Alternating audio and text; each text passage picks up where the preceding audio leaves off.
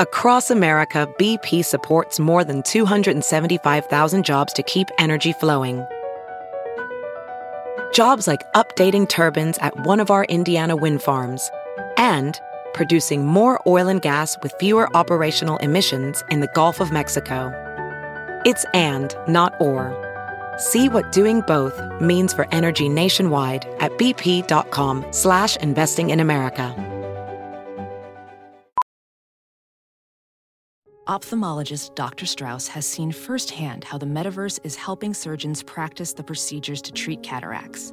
Cataracts are the primary cause of avoidable blindness. He works with a virtual reality training platform developed by Fundamental VR and Orbis International to help surgeons develop the muscle memory they need. The result? More confident, capable surgeons. And even more importantly, Patients who can see. explore more stories like Dr. Strauss's at meta.com/metaverseimpact.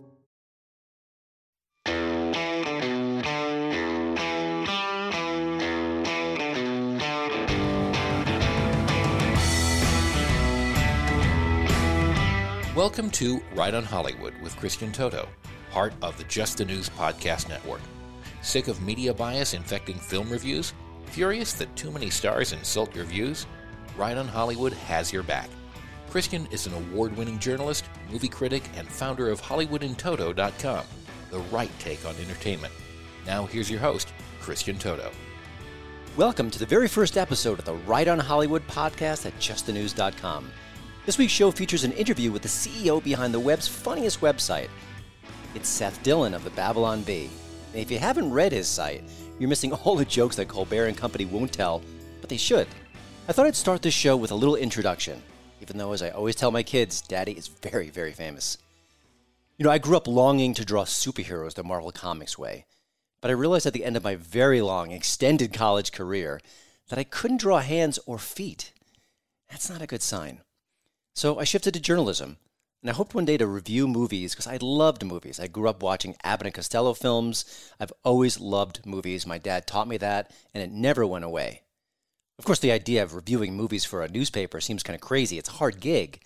But I eventually got there. Long, boring story. I won't share the details. But along the way, I realized that I didn't think like other movie critics think. I was right of center, and the vast did I mention vast? Majority of my peers were liberal. Nothing wrong with that, no crime in that. But it really does show in their reviews. So I decided to do the opposite, to review movies from a right-of-center perspective.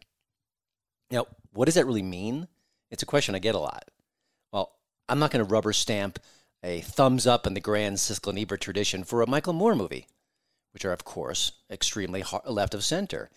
And pro-life films aren't immediately dubbed by me as propaganda, because you see that a lot.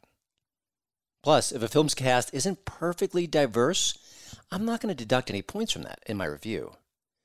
Some other people are starting to do that. It's happening more and more lately. So, just a little disclaimer for those who don't know exactly what a right-of-center entertainment critic is. That's me. Over the years, I've worked for Breitbart News and LiveSet before embracing my solo status. These days, I run HollywoodInToto.com, the right take on entertainment. And of course, I've rejoined the podcast universe with this show. And for those who heard my old show and were wondering what happened, well, the pandemic hit. And having my two young sons around the house 24/7 made recording just about impossible. But now I'm back, thanks to Just the News. So what can you expect from Right on Hollywood? Well, cool guests for starters. I want to talk to folks who are impacting the culture in a powerful way, and sometimes maybe angering all the right people. How cool is that, right? Of course, I'm going to share movie and TV reviews with you on a week-to-week basis because there's just too much content out there right now. And I'd love to steer you clear of the clunkers. There are a lot of clunkers. Thank you, Netflix. We'll also take Hollywood to task when it talks down to you, the audience, and when they share fake news far and wide on social media. They do that a lot. Now, the mainstream media won't fact-check liberal stars, but we will. This podcast is also going to take you behind the scenes of Hollywood, not just with the interviews in question, but I want to kind of, take the curtain, pull it aside, and kind of show you how the sausage is made, at least from a film critic point of view. Case in point, this is one of my favorite pitch letters in a very long time. But let me give you a little background here. A lot of independent film studios are desperately trying to get attention. And I don't blame them. They are overwhelmed by the competition, all the Black Widows and all these movies that have lots of money and marketing behind them. Well, they get all the air, the oxygen in the film community. So if you're a smaller budgeted film and you're working with a smaller studio, it's hard just to kind of be heard, let alone be seen. So I have a lot of sympathy for these different outlets and all the different PR people who are charged with getting more attention. It's why they reach out to me all the time. Now, this particular pitch, though, didn't exactly win me over, even though it's really trying hard to do just that. So here we go, and just a note, forgive the grammatical errors, they are not mine. Greetings, trendsetter. Our esteemed greetings to you. We are really excited to let you know that we are a fan of your podcast channel. Your contents were amazing, and we are really enthralled by your amazing segments. We at Fill in the Blank sees you as someone who has a great influence over thousands and millions of your subscribers and listeners. We have a new movie called Fill in the Blank, and we'd love to talk about it in one of your podcast streams. Hoping that this will merit your attention, and we look forward to meeting you soon. I'm not just a podcaster, I'm a trendsetter. Don't touch that dial. You're listening to my daddy's podcast.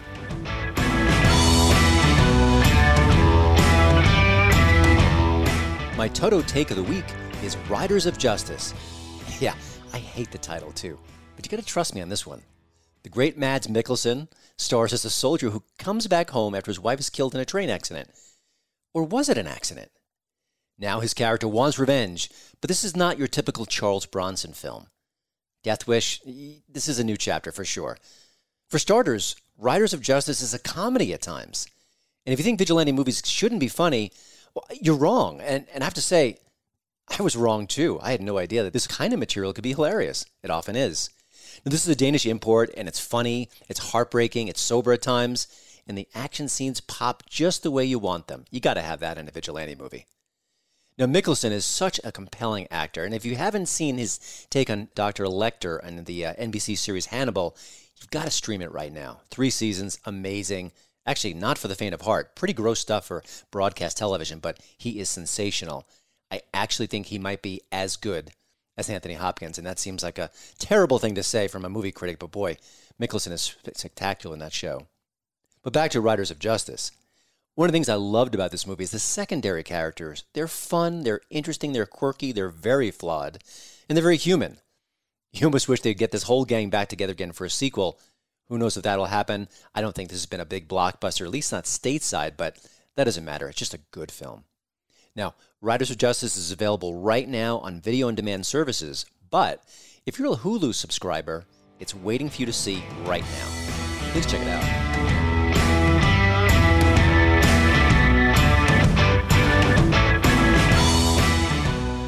One of the more frustrating celebrities in recent years has been Russell Brand. Brand absolutely stole that movie Forgetting Sarah Marshall, which was quite funny, one of the better comedies in recent years. And his shtick seemed like a really good fit for a long comedy career, at least on the big screen. But, of course, he's had some clunkers along the way and doesn't do many movies at this point. But along the way, he embraces inner activist, and what celebrity hasn't at some point in this process? And it turned out he was yet another multimillionaire who loved socialism. Are there any mirrors in your house, Russell? Lately, though, he's been expanding his horizons in some really unpredictable ways. Last year, he sort of kind of defended some Trump voters who were frustrated with the results of the election, and they were wondering if the electoral process was on the up and up. That act alone, which he did alongside Matthew McConaughey, another free thinker, is pretty stunning from a celebrity, especially in this day and age. You're supposed to hate Trump first and foremost, above all else. Any sort of empathy, it doesn't fly. But Brand did just that. Kudos to him. But later on, he started questioning other things too. He's been asking why big tech has been suppressing so much information about the pandemic. The data, opinions, all sorts of things that maybe should be out in the open so we can get a better understanding of what's going on in the country and the world. He's like, let's have more voices, not less. He sounds a little bit like Andrew Breitbart. Now, more recently, he's been reading enough about the Russian collusion hoax where he's like, you know what? I think we've all been had. And that's a terrible, terrible thing. And he's right. It is a terrible thing. And more people should realize it. But just admitting that, again, Shocking stuff. Now, he is a shocking comedian, but this didn't feel like shtick, at least not to me. Now, one of the things he's been up to of lately, he's been talking to people on the other side of the aisle. Again, kudos. He's talked up Candace Owens, Ben Shapiro. These are major conservative figures, and just talking to them alone is a big deal. Not sure you remember that Mark Duplass, who's a very talented actor and producer, said something kind about Ben Shapiro, I guess a couple of years ago on Twitter. Oh, the blowback. Just an absolute wave of how dare you, how dare you. And what did Mark do? He backpedaled. He apologized. He basically bowed down to the mob. Russell Brand, for better or worse right now, is doing no such thing. And I have to say, it makes you wonder what's going on with Russell Brand. Is he having that red pill moment? Is he questioning his old beliefs? Is he still a socialist? I guess you have to ask, is he going to be wearing a red MAGA hat anytime soon in the great Kanye West tradition? Now, I don't think so. I don't think he's kind of cast aside his socialism views, but I'm not really sure. And I don't even think it matters. Having a celebrity with a pulpit and an audience who's willing to talk to the other side, who's willing to say we need more information, not less, be willing to have a conversation about things and telling everyone else to, instead of telling everyone else to just be quiet, those are all good things. And I have to say, at this point, I'm really curious to see what Russell Brand has to say next.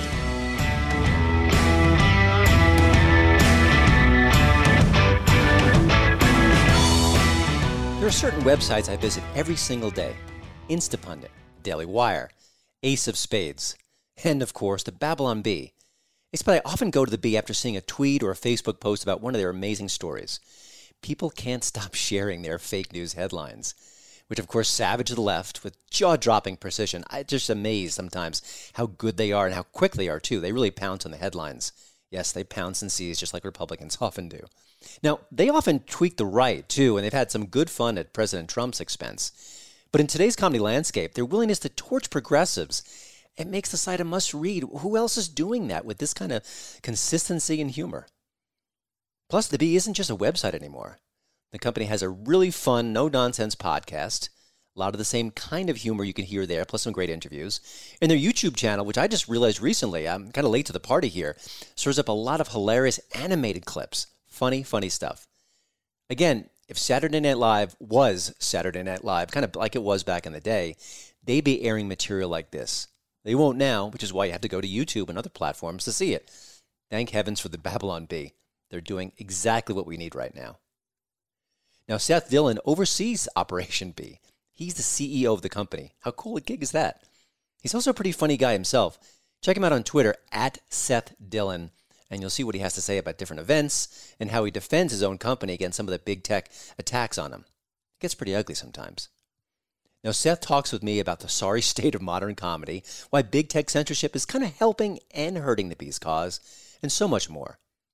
I hope you'll enjoy my chat with Seth Dillon. Seth, thanks for joining the podcast. Now, I know you were a fan of the Babylon Bee before you became the CEO. And I was kind of curious, what has being in charge taught you about the whole process of creating political satire, doing it daily? I mean, it's one thing to kind of read and appreciate what's going on the screen, but you're in charge, you're kind of pushing the buttons. What's been sort of the learning lesson there? Well, so a couple of things. I mean, the nice thing was when I took over the operation, we had kind of a built-in editor-in-chief in Kyle Mann. So he stepped into and filled that role right from the start. So I wasn't having to just sink or swim, jumping in, managing the content side of things. I was really focused more on the business side. So that was a real lifesaver having Kyle there to drive the content side of things. So and he's just, he's just a extremely talented and creative person, and had been working with Adam Ford, our founder, for quite some time before I got involved. So it was in good hands with him managing it. When I really started getting involved on the creative side, it was really not to drive the ship, but to just pitch ideas and contribute in some ways. I wasn't even really providing them with much guidance, so I really gave them a lot of free rein. But I played around here and there pitching ideas, and I probably pitched 100 or so ideas before I even had one of them published. So there was definitely a learning curve there for me to adopt the Bee's voice and slip into a groove. Yeah, that's kind of humbling, isn't it? When the boss in charge is getting his ideas humbly rejected, right? Yeah, and Kyle didn't know what to think about it. He's like, "Wait a minute, do I? You're sending me these ideas. Is it okay if I don't publish them because they're not funny?"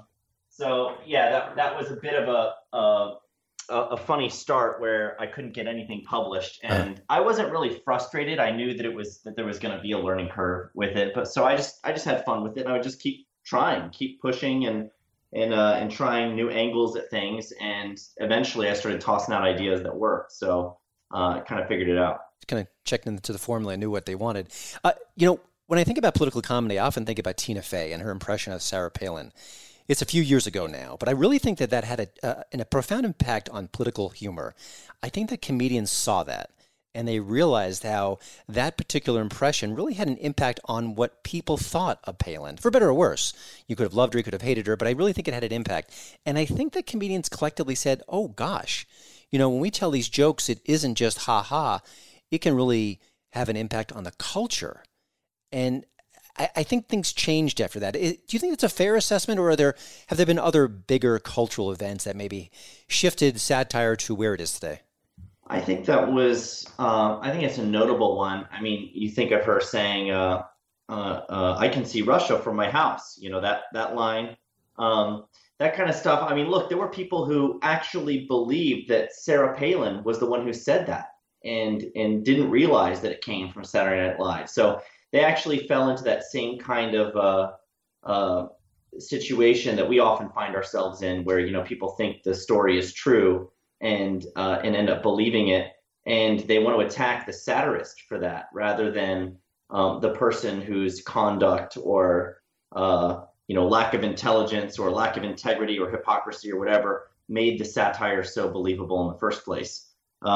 So I think it's a funny example of that. As far as other things I can think of that drove things in the direction they are now, I mean, I think that political satire has always been effective. At times it's been more effective than others, I think it's most effective when there is a really obvious and strong grain of truth to what you're doing. Satirists, like I said, are sometimes criticized for writing stuff that's too believable, but the whole point is that satire needs to be believable. It has to be firmly rooted in the truth. No one's going to think it's funny. No one's going to get the point. It's just going to come from left field if it's divorced from reality. So I think it's necessary for that. And I think that the satirists who really nail it, who really make a point and who actually get people thinking and do something effective with their work, are the ones who've really figured out how to ride on the back of the truth in the direction it's pointing. When you think about the work that the Bee does, do you want it to have a cultural impact? I mean, obviously you want to make people laugh, you want to make people think, challenge their perceptions at times. I think that a Stephen Colbert really wants to kind of move the needle on public opinion. Is that in your purview, or is that something you want to avoid? How do you kind of view that angle on comedy like this? Well, as far as to the extent that, we're trying to impact culture, I mean, there's a couple of angles to that, right? I mean, we are Christians for one thing. So, we care very much about speaking truth to culture and sharing, our worldview and our values, what we believe and why we believe it. And satire is an interesting and effective way of doing that to some extent. But I think it's much more effective, more so than preaching a positive message. Satire is really good at ridiculing bad ideas. So when I try to summarize what our mission statement is, that's how I really sum it up in a nutshell, is we ridicule bad ideas. We try to tear them down and expose them and make light of them and mock them, so that the people who hold them feel stupid for holding them, and people who are on the sidelines looking in can see how ridiculous those views and values are. So I think that's what satire is really good at, and I think it's really the underlying purpose of satire. If you look in The Onion does like an encyclopedia thing, a satirical encyclopedia that they publish, and they define satire as being a wise ass and saying it's for a higher purpose or something like that. To some extent that's true. I think a lot of satirists or comedians will act like, they're doing something much more important than they are, kind of arrogantly, just tearing people down and saying that, there's really a point to it when there isn't. In our case, I think there is a point to it in the sense that we do have an interest in this time and age, especially where insanity is reigning everywhere you turn, in pointing out bad ideas before they take root in people's minds and hearts. You know, when AOC hit the national stage, I thought, okay, the comedians in general will protect her, but then the dam will break. There'll be too many sort of insane, inane things, and then they'll really kind of tear into her because they would see her as maybe a threat to the Democratic power structure. That hasn't happened yet. And I look around at the landscape and I think there are a lot of Democrats behaving badly, saying crazy things, and the comedian, sort of the population in general, you guys are the exception, obviously, really aren't going there, for lack of a better phrase. What will have to happen before, mainstream, The Late Show, all these different institutions, before they finally realize we can't just keep seeding this material to the B and their colleagues? I mean, is there a tipping point that we're reaching, or do you think it'll just continue as is? Well, it all depends on the worldview of the person doing the comedy. I mean, most people aren't willing to attack their own views and values relentlessly. So, if they come at the issues from a different perspective than we do, well, there's certainly a demand and an audience for the comedy that we do. I don't think you're going to find many people on the left willing to, mock and ridicule themselves. It's just not something that they tolerate. They love and are very good. They're extremely good at ridicule. They're extremely good at mockery and sarcasm and making people, feel small or look silly. But they're not good at taking that themselves. It's one of the things that I think is refreshing about the B. The B does often engage in a lot of self-deprecating humor. Mm-hmm. And, Republicans and conservatives and Christians and other religious groups are often the target of our satire. And I think it's a really healthy thing to try to keep that balance where rather than assuming that everything about what you believe and what you do is blameless, is to kind of throw it up there on the wall with a projector and look at it and say, are we okay with our own foibles and beliefs and idiosyncrasies and these things that, might be hypocrisy on our part. I don't think the left does enough of that, and I don't think they want to. They're insecure about comedy for some reason. They don't like to be attacked with these jokes, even though they're so good at dishing them out. I think when your team does that, it comes from an authentic place. I think one of the jokes you have, the running jokes, you have two jokes that you tell overall. Yeah. But President Trump, for better and worse, I think he would be self-deprecating at times, but it didn't really land because he just was, even his biggest fan would say his ego is enormous, and it didn't seem like a genuine self-deprecating comment. But I think when your team does it, it's different. One of the things that conservatives often complain about, especially late night humor, is it's clapter, not comedy, where they're kind of, reaching out to their fan base, making them smile, making them applaud, but it's not really funny. Is that something that you and your team really work on to avoid? Because I would think it would be easy to do, even if you're aware of it. I mean, what's the line there for you guys? I mean, we try genuinely to be funny and not be preachy most of the time. I think that's one of the turnoffs with some of like the late shows and stuff like that, is that they're now going off on these monologues where they have a message and they're trying to like guilt people or shame people, and they're getting applause not because they're being funny, but because they're saying something that resonates morally with the audience.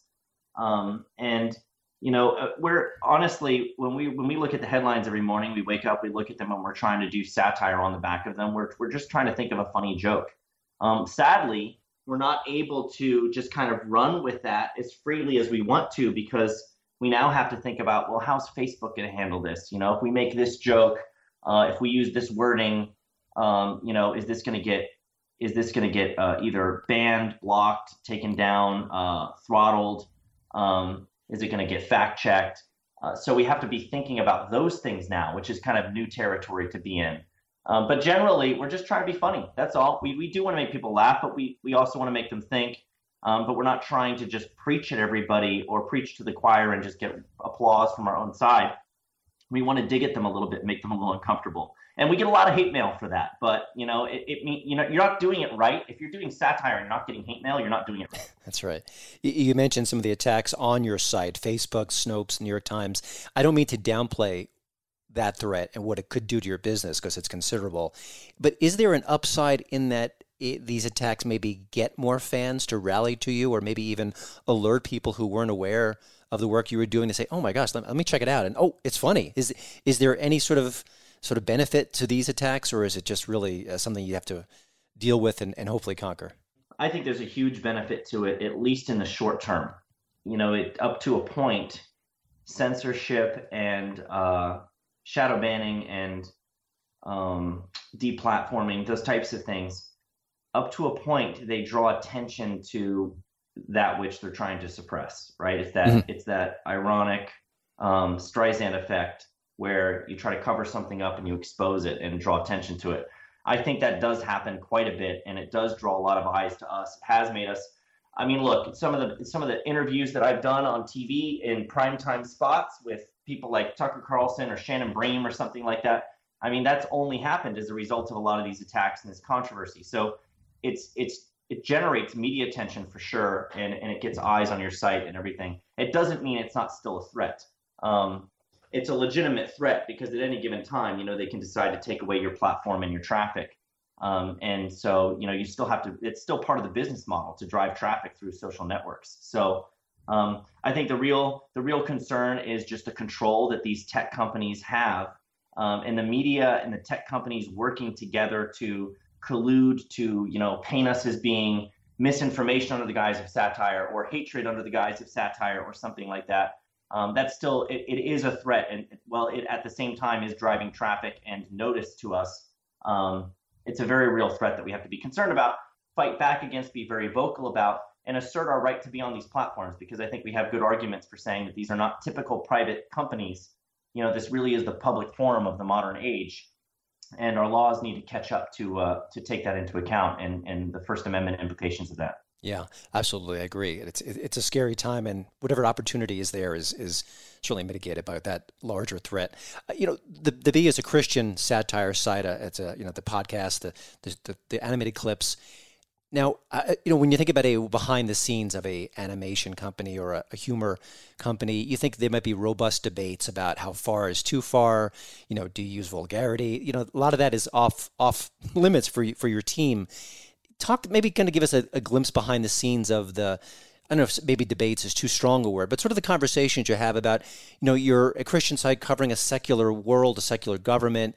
I'm sure there are places you want to go, maybe things you can't say. Talk about that tension, because I imagine it might be kind of interesting. Yeah, I mean, we don't have a lot of rules here where we say, these topics are off limits. We don't impose a lot of restrictions like that. We do encourage and foster debate about the best way to handle sensitive topics, because I think the biggest danger that we face is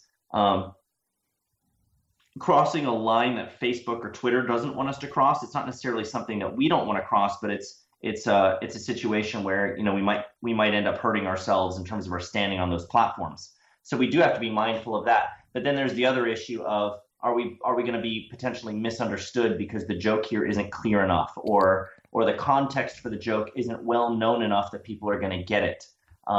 Those types of things are really important to take into consideration, especially when you're talking about really sensitive topics like race, for example, which gets people really fired up. If people misunderstand you and think you're making a racist joke, then the next thing you know, you're being attacked from all sides, even though that wasn't your intention. So we have to be mindful of that kind of stuff all the time, but we're not at all the kind of place where we're sitting around, talking about making lists of off limits topics that we would never touch. I mean, we are pretty. We're kind of, one of our goals is to make the jokes that you're not supposed to make and to be politically incorrect. Mm-hmm. We just want to do it in a way where we're not misunderstood. Does the Babylon Bee have any maybe sleeper or surprise fans, people in the comedy world who don't want their names out there, and you don't certainly have to reveal them here, but people who support the work you do but are a little afraid to even share that fact out loud? I mean, is that sort of bubbling up within the comedy community? Yeah, we see a lot of that. In fact, we've had people write for us who would never publicly admit that they write for us. They'll write jokes, they'll write scripts, they'll be involved in stuff behind the scenes, but they don't want their name or face or anything out there because, they work in, the gaming industry or Hollywood or wherever. And it would be like career suicide to have to be affiliated with a conservative satire site like ours that's so controversial. Yeah, it's Jimmy Kimmel, right? I mean, you don't have to say it, but you can just nod your head. Yeah, so I mean, I'm fine to accommodate that. On the one hand, it bothers me tremendously that people feel the need to do that anonymously and quietly. I'm not personally insulted by it, but I am bothered by the fact that we have a culture and climate where that's necessary. That's for sure. Yeah. Who do you find funny these days? I listened to a recent podcast interview you gave, and you talked about Ryan Long, and I'm a huge fan of his. I think he's terrific. But are there other voices out there, other sites, other podcasts that you can recommend that maybe telling the jokes that other people aren't, or just have a kind of a unique perspective on comedy these days? The comedians I respect the most right now are the ones who are kind of pushing back on the cancel culture nonsense and these rules, these speech rules about the things you can and can't say. Whether they're the most hysterical people or not, that's beside the point as far as I'm concerned. I have a tremendous amount of respect, for example, for Bill Maher, who's doing a lot right now to speak up about that topic. You'll see him talk about cancel culture and how extreme the left is going on this stuff and how nobody is safe and they need to knock it off. And they're starting to sound like a lot of the things that they're saying are starting to sound like Onion headlines, how absurd it is, what they're advocating and what they're trying to enforce. And I love that he's pushing back on that. And anybody who's willing to do that, as far as I'm concerned. The reason I mentioned Ryan Long, is Ryan Long the funniest comedian in the world? No. But he is funny. And one of the reasons he's so effective and so funny and entertaining right now is because he's making those jokes that you're not supposed to make. He's hitting the issues that are the pressure points, the sensitive points that are supposed to be the sacred cows that everybody takes so seriously. He'll deal right with these the question of transgender and pronouns and race, woke and woke mentality and all of this stuff. He's in that every day dealing with those types of issues. So comedians who are willing to go there and hit that stuff head on, JP Sears is doing a good job of that too. Anybody who's doing that is going to have a huge following right now because people are ready to laugh at this stuff. It's so nonsensical. They definitely are. Seth, before we let you go, one last question, maybe even kind of connecting with that theme. Are you optimistic about comedy, about free speech at the moment? I have to say I'm not. And I think of myself as a fairly optimistic person, but I feel like I'm in short supply. What's your take as far as the next 6 months to a year? Are things changing, getting better, or do you think we have to go into a darker place before we rebound? The idea that we might go to a darker place first before we rebound, I think that's still optimistic because there's a rebound at the end of that, right? Mm-hmm. And I think it's very possible that's where things are going to go. I think that it very well could be the case that we will get deplatformed in the near future, and you won't be able to find us on Twitter or Facebook anymore. You'll have to go to Gab or Parler or something like that to even find our content, if those sites are even allowed to still be running. I think that that's the direction that things are going in, and it is disconcerting. But at the same time, I do feel a great deal of confidence that there's been a lot of mishandling of these issues around like Section 230 immunity and the extent of the immunity that these social networks are enjoying in engaging in imbalanced enforcement of their community terms and really engaging in ideological viewpoint discrimination.